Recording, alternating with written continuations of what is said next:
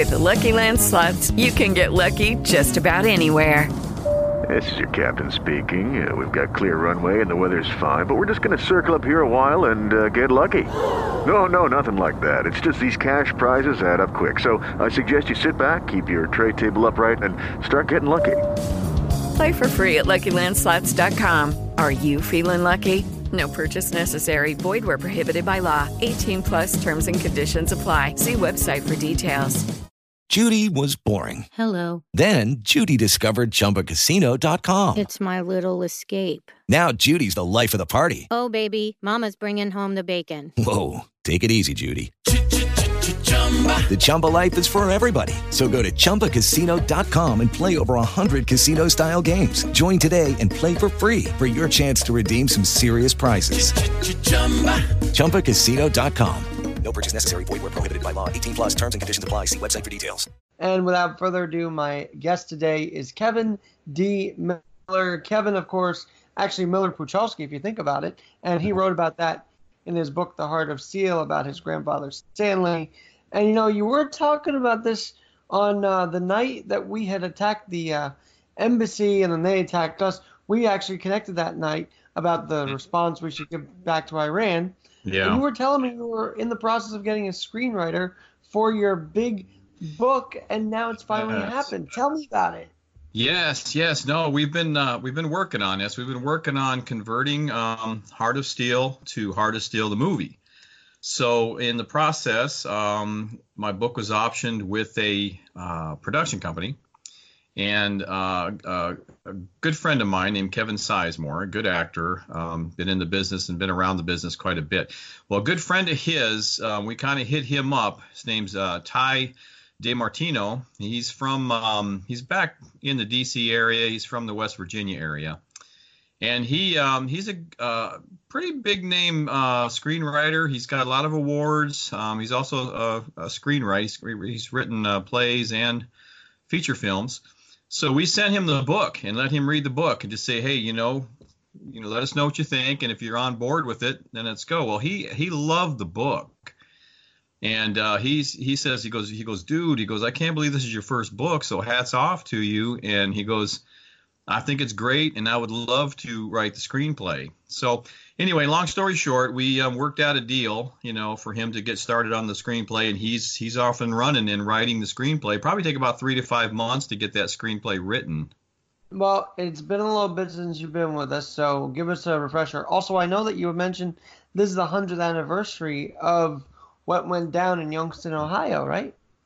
Yes, this is going to be the 100-year anniversary, more specifically on September 13th of this year. And, it's actually Warren. It's outside of Warren. There's the farm and the murder took place on a farm in a small township called Southington, which is just outside of Warren, Ohio, and close to Youngstown. Youngstown's up there, so, it's all in the mix there. Very much in that area. So, 100 years, man. Unbelievable. Wow. And so on the 100th anniversary, I guess it's fitting that this is going to become a movie or start processing, right?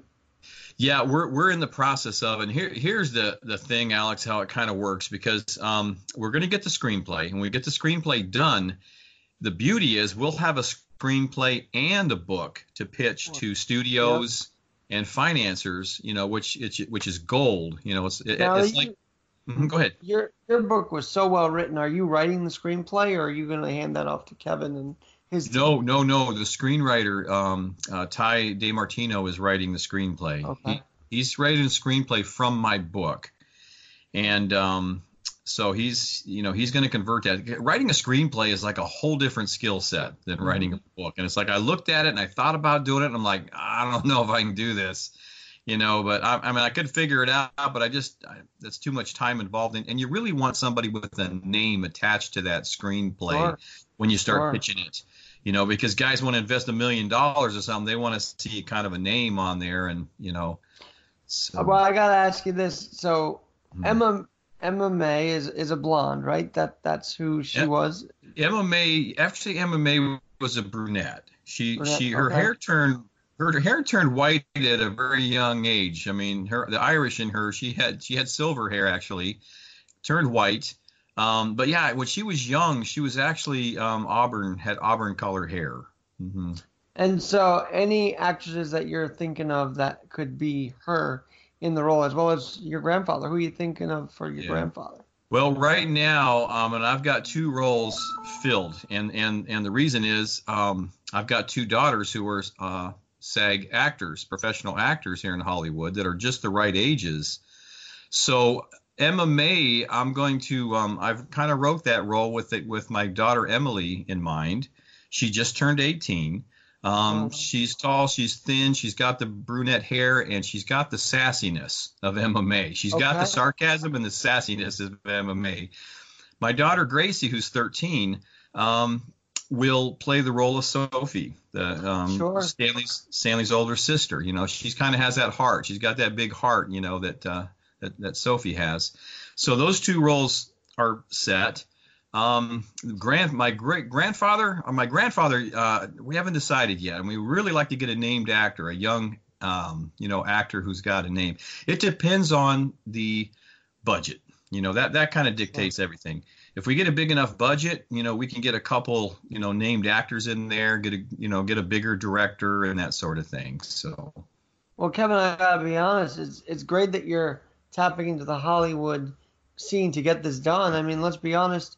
As a Trump supporter, I have to go there. Do you find that it would have been, if you didn't have a connection, do you find like it would have been harder because you're pro-Trump to get a Hollywood idea off of this? Oh, yeah, absolutely. I mean, there's definitely a pretty strong prejudice in Hollywood. Hollywood being as liberal as it is, I mean, there's a lot of young actors who don't have the clout, that kind of get blackballed. It kind of treats them that way, which is a sad thing. It's like what happened to free speech? What happened to respecting people's opinions, whether you agree with them or not? But it happens. It happens all the time.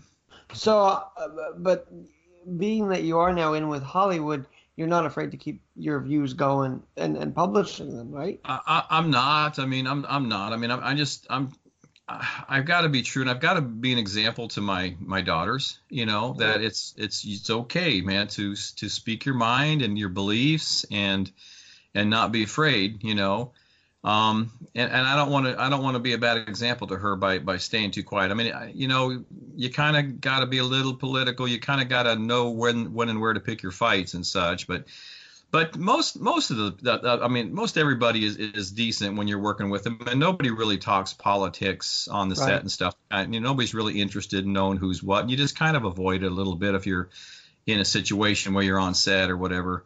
It's not a something I jump into a big political conversation if I'm on set working or doing anything like that. But I'm not afraid to express my opinion if I'm asked. Well, let me ask you this. I've asked you this a little bit before, but maybe there's different view now watching the Democrats and Biden versus Sanders. Yeah. I mean, what would your grandfather say about this whole thing? What was his political leaning? My grandfather, at a younger age, I mean, he grew after the book, the time period in the book there, he went into the 30s. He was a union supporter. He was actually a union muscle. So.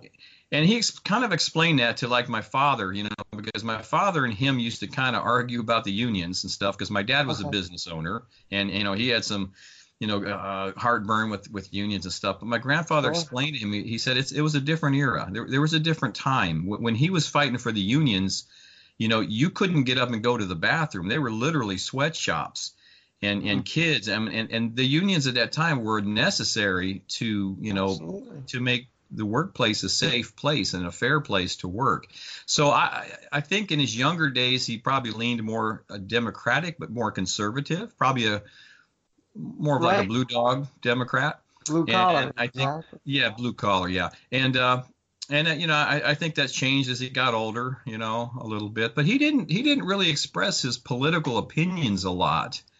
When I was a kid and talking to him and stuff, he didn't really talk too much about that.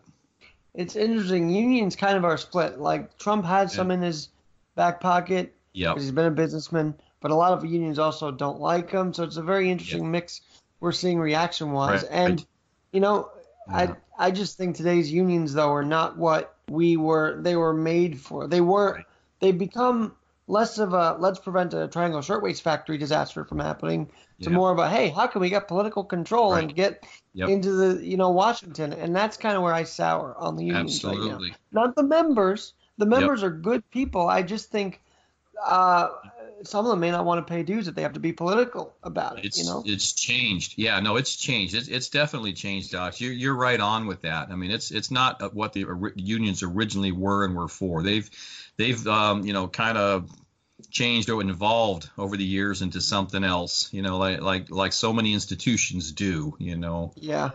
Mm-hmm. And I know you were also in the military, so. And by the way, Kevin D. Miller, talking with him, he's the author of Heart of Steel about his grandfather, Stanley Puchalski. And I just love that you had no idea until later in life that you were a Puchalski. That's a very fascinating story in and of itself. Yeah, no, that was incredible to find out. We were shocked, to learn that my last name's really not Miller, to just wake up one day and find out it's a very Polish name, very Polish Puchalski. And it took me a while to pronounce that correctly, Alex. I had to actually consult some of the Polish Facebook groups that I joined to say, hey, please tell me how to pronounce this correctly, because I was pronouncing it Puchalski or Puchalski, and they said the C is silent. It's Puchalski. So, okay, so I've had to, kind of train myself to remember the C was silent and do that. But anyway, it was an interesting to learn that your name is that, and it was kind of shocking to find out. Now, I just wanted to know why, which is why I wrote the book. Mm-hmm. And how is the book, aside from the screenplay, how's the book going? Because I know it just released in November, I think we talked the first time. So. Yeah, I actually released it in August 10th of last year on Amazon. I did release it in November on Barnes & Noble, and it's been doing well. We're getting good sales. It's getting good press. I've talked quite a bit on talk radio and Channel 8 morning TV in San Diego, right. And a couple places. Yeah, it's getting good. I actually talked to Donna Fiducia, who used to be on Fox News, her and her husband, and they had a great. They're ornery. They're really funny, and we had a good conversation with them and stuff. So it's getting a lot of attention. It's selling, very well. And so I'm pretty happy with it so far. So far, so and good. Did I see something like there was a newsletter in Youngstown, Ohio, or a newspaper that covered it? Yeah. Well? Yeah, there was an author that contacted me and asked to do an article on in Youngstown. So, cool. So yeah, in Youngstown for some reason seems a lot of people in Youngstown are buying my book. It's a hot. I mean, Ohio in itself is a real good target market, but for some reason Youngstown is just buying lots of books. Well, because it's their town, and I think they want to know the history of the town. Another big thing is with the ancestry and the DNA and everything. Everybody now wants to know, right. Maybe not just more than just their family identity, what the identity of the town was back then, and, right. and maybe what it was like. And and I think the fact that you highlighted that town, I don't know how many people reside in it, but I'm sure to the hundreds there, it's resonating with them.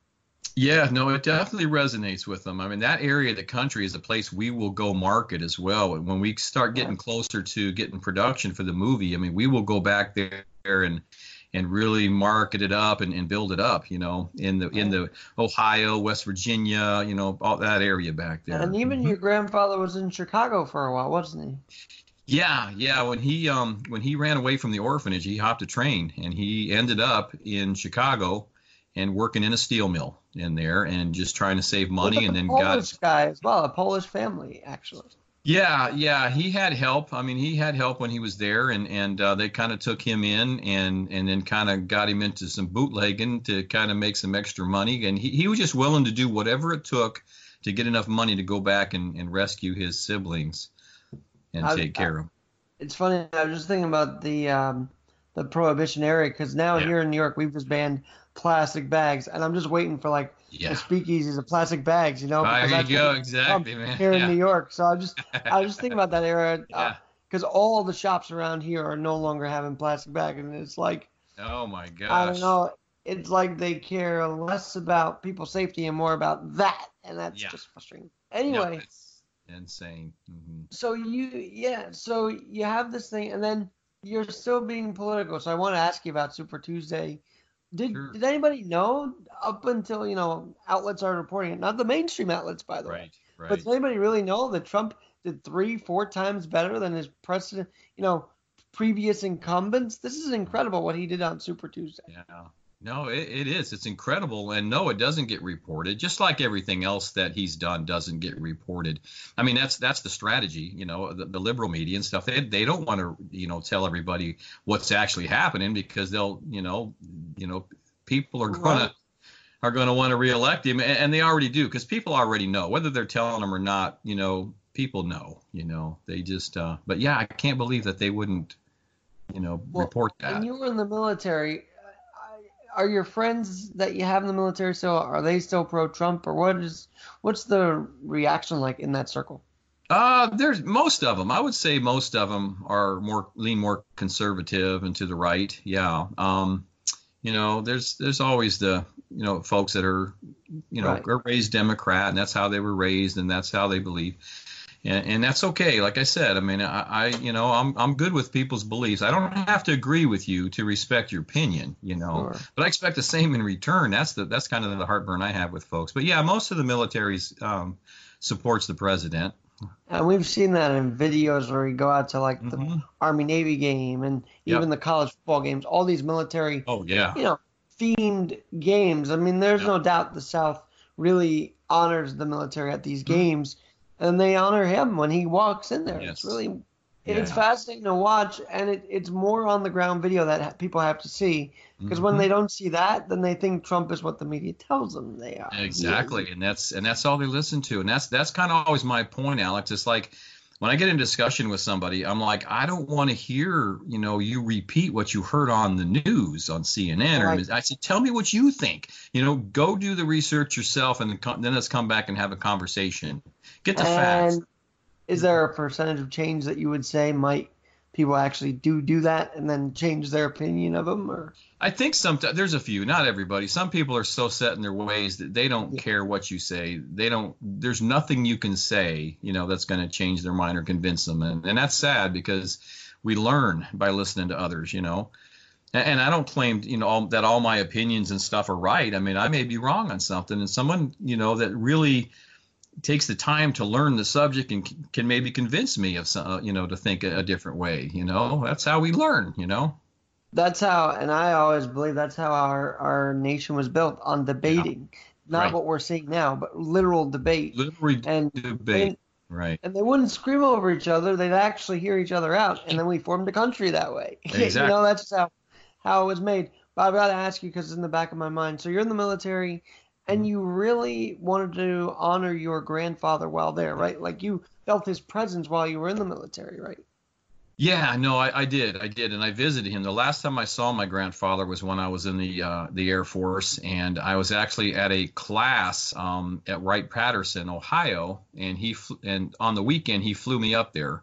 He bought my airplane ticket up to the cabin where he is outside of Canton, and I spent that last weekend with him. And I did not know he had cancer at the time, because he didn't complain, didn't say a word. And that's the kind of man he was. He wanted to hear about you. He'd sit there, Alex, and he would say, Alex, tell me about your life, man. What are you doing? What's going on? He wanted to know about you. He didn't want to talk about himself, and he truly. Mm-hmm.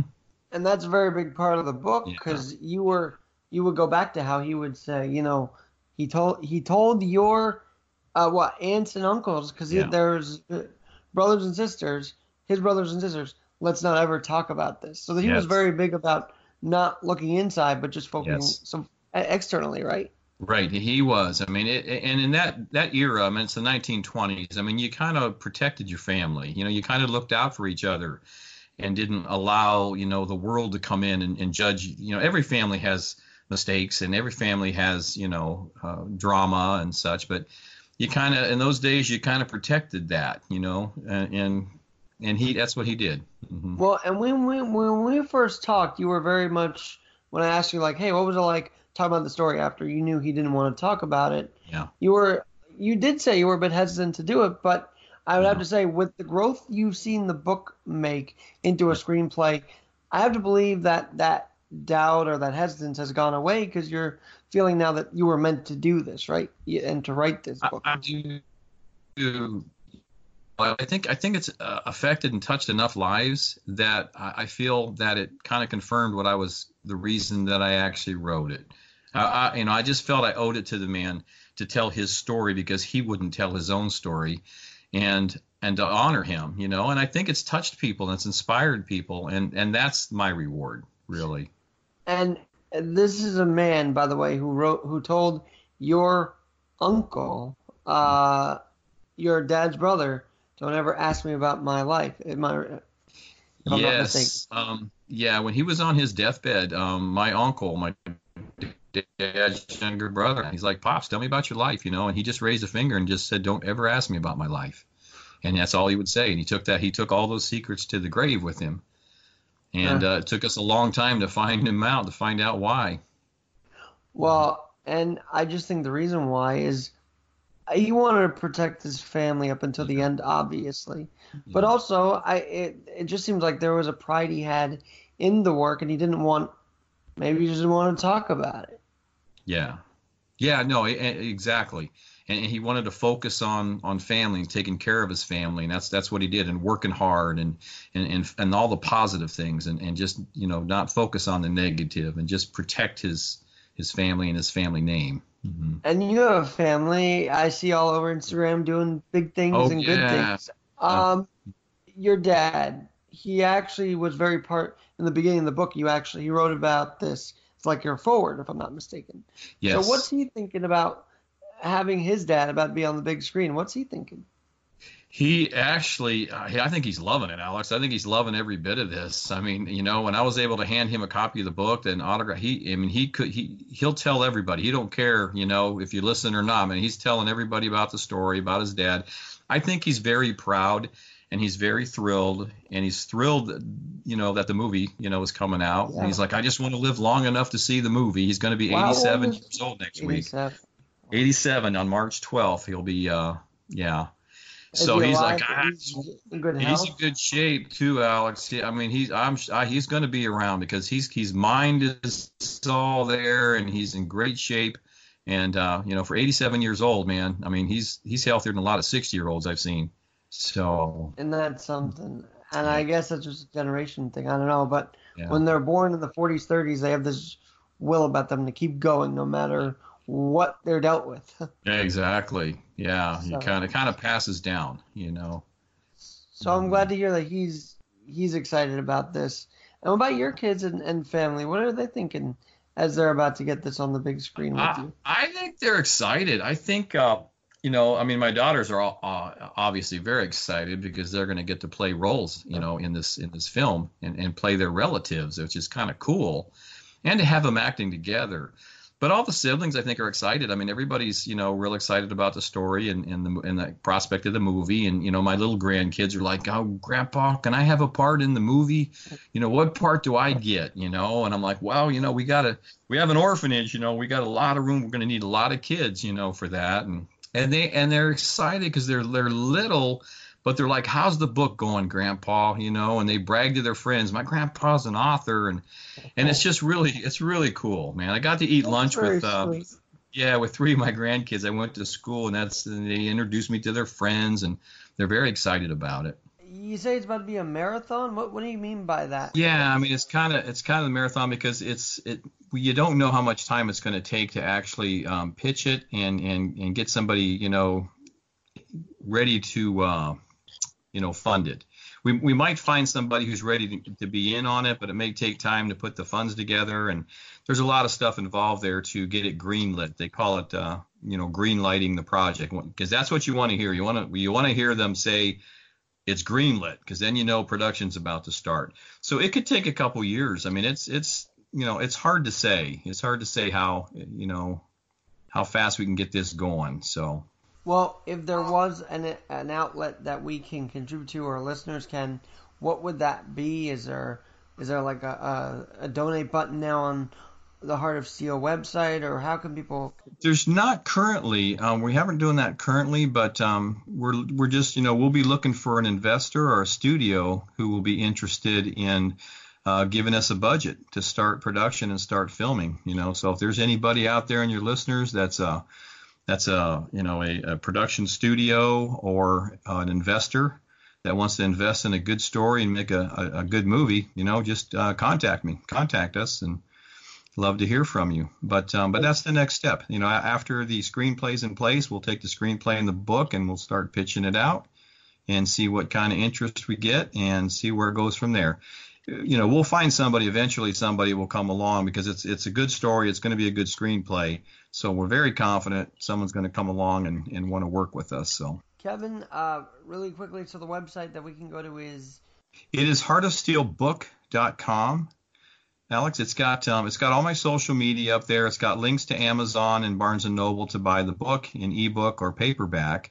And there's a lot of information, extra information on there about the story as well, pictures and all kinds of stuff that way, some videos. So it's heartofsteelbook.com.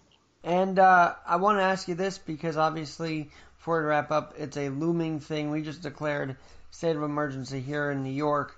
But from a military aspect, what can we do to truly stop the spread of coronavirus? What are you guys trying to do when it comes to diseases and sicknesses and something as extreme as this?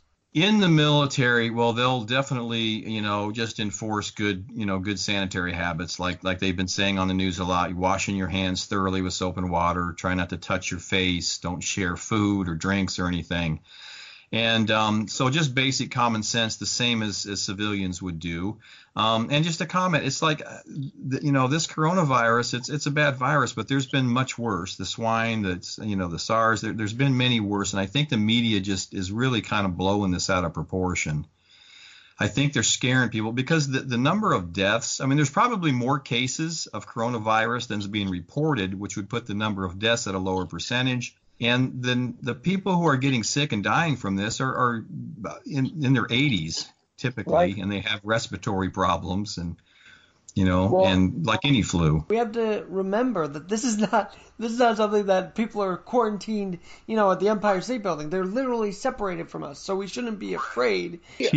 People need to stop being afraid, and that's the thing. And that's one of the things the media loves to do is to create fear, and make it and politicize, something like this, which is sad. Because it's, like I said, it's a bad flu, but there's a lot of bad flus out there, and people die of the flu all the time as well too, just the normal flu viruses. And they're usually older people, and older people who have, suffer from COPD or other respiratory problems are ones really having difficulty with this coronavirus. So I would say don't panic. Don't panic. If you get sick and you're healthy, just, quarantine yourself, stay home, have good practices, keep your house sanitary and such, and you'll be fine. If you're a person who has respiratory problems, you just get to the hospital, get to a doc, see a doctor, and if you need to be quarantined, if you're test positive, then you're in a good place. You're in a hospital. They're gonna take care of you. That's right. Well, Kevin, and prayers, and may God bless your father during this. We don't want anybody sick by it anyway, so just keep praying for everybody out there anyhow. Yeah, absolutely. So, Kevin, thanks so much for doing this and joining me today on the Sunday Pod, and we will catch up very, very soon. I always enjoy our conversations, Alex, and I appreciate you inviting me on the show. Thank you so much. You got it. I'm Alex Garrett. This is the Sunday Pod. We'll talk to you soon.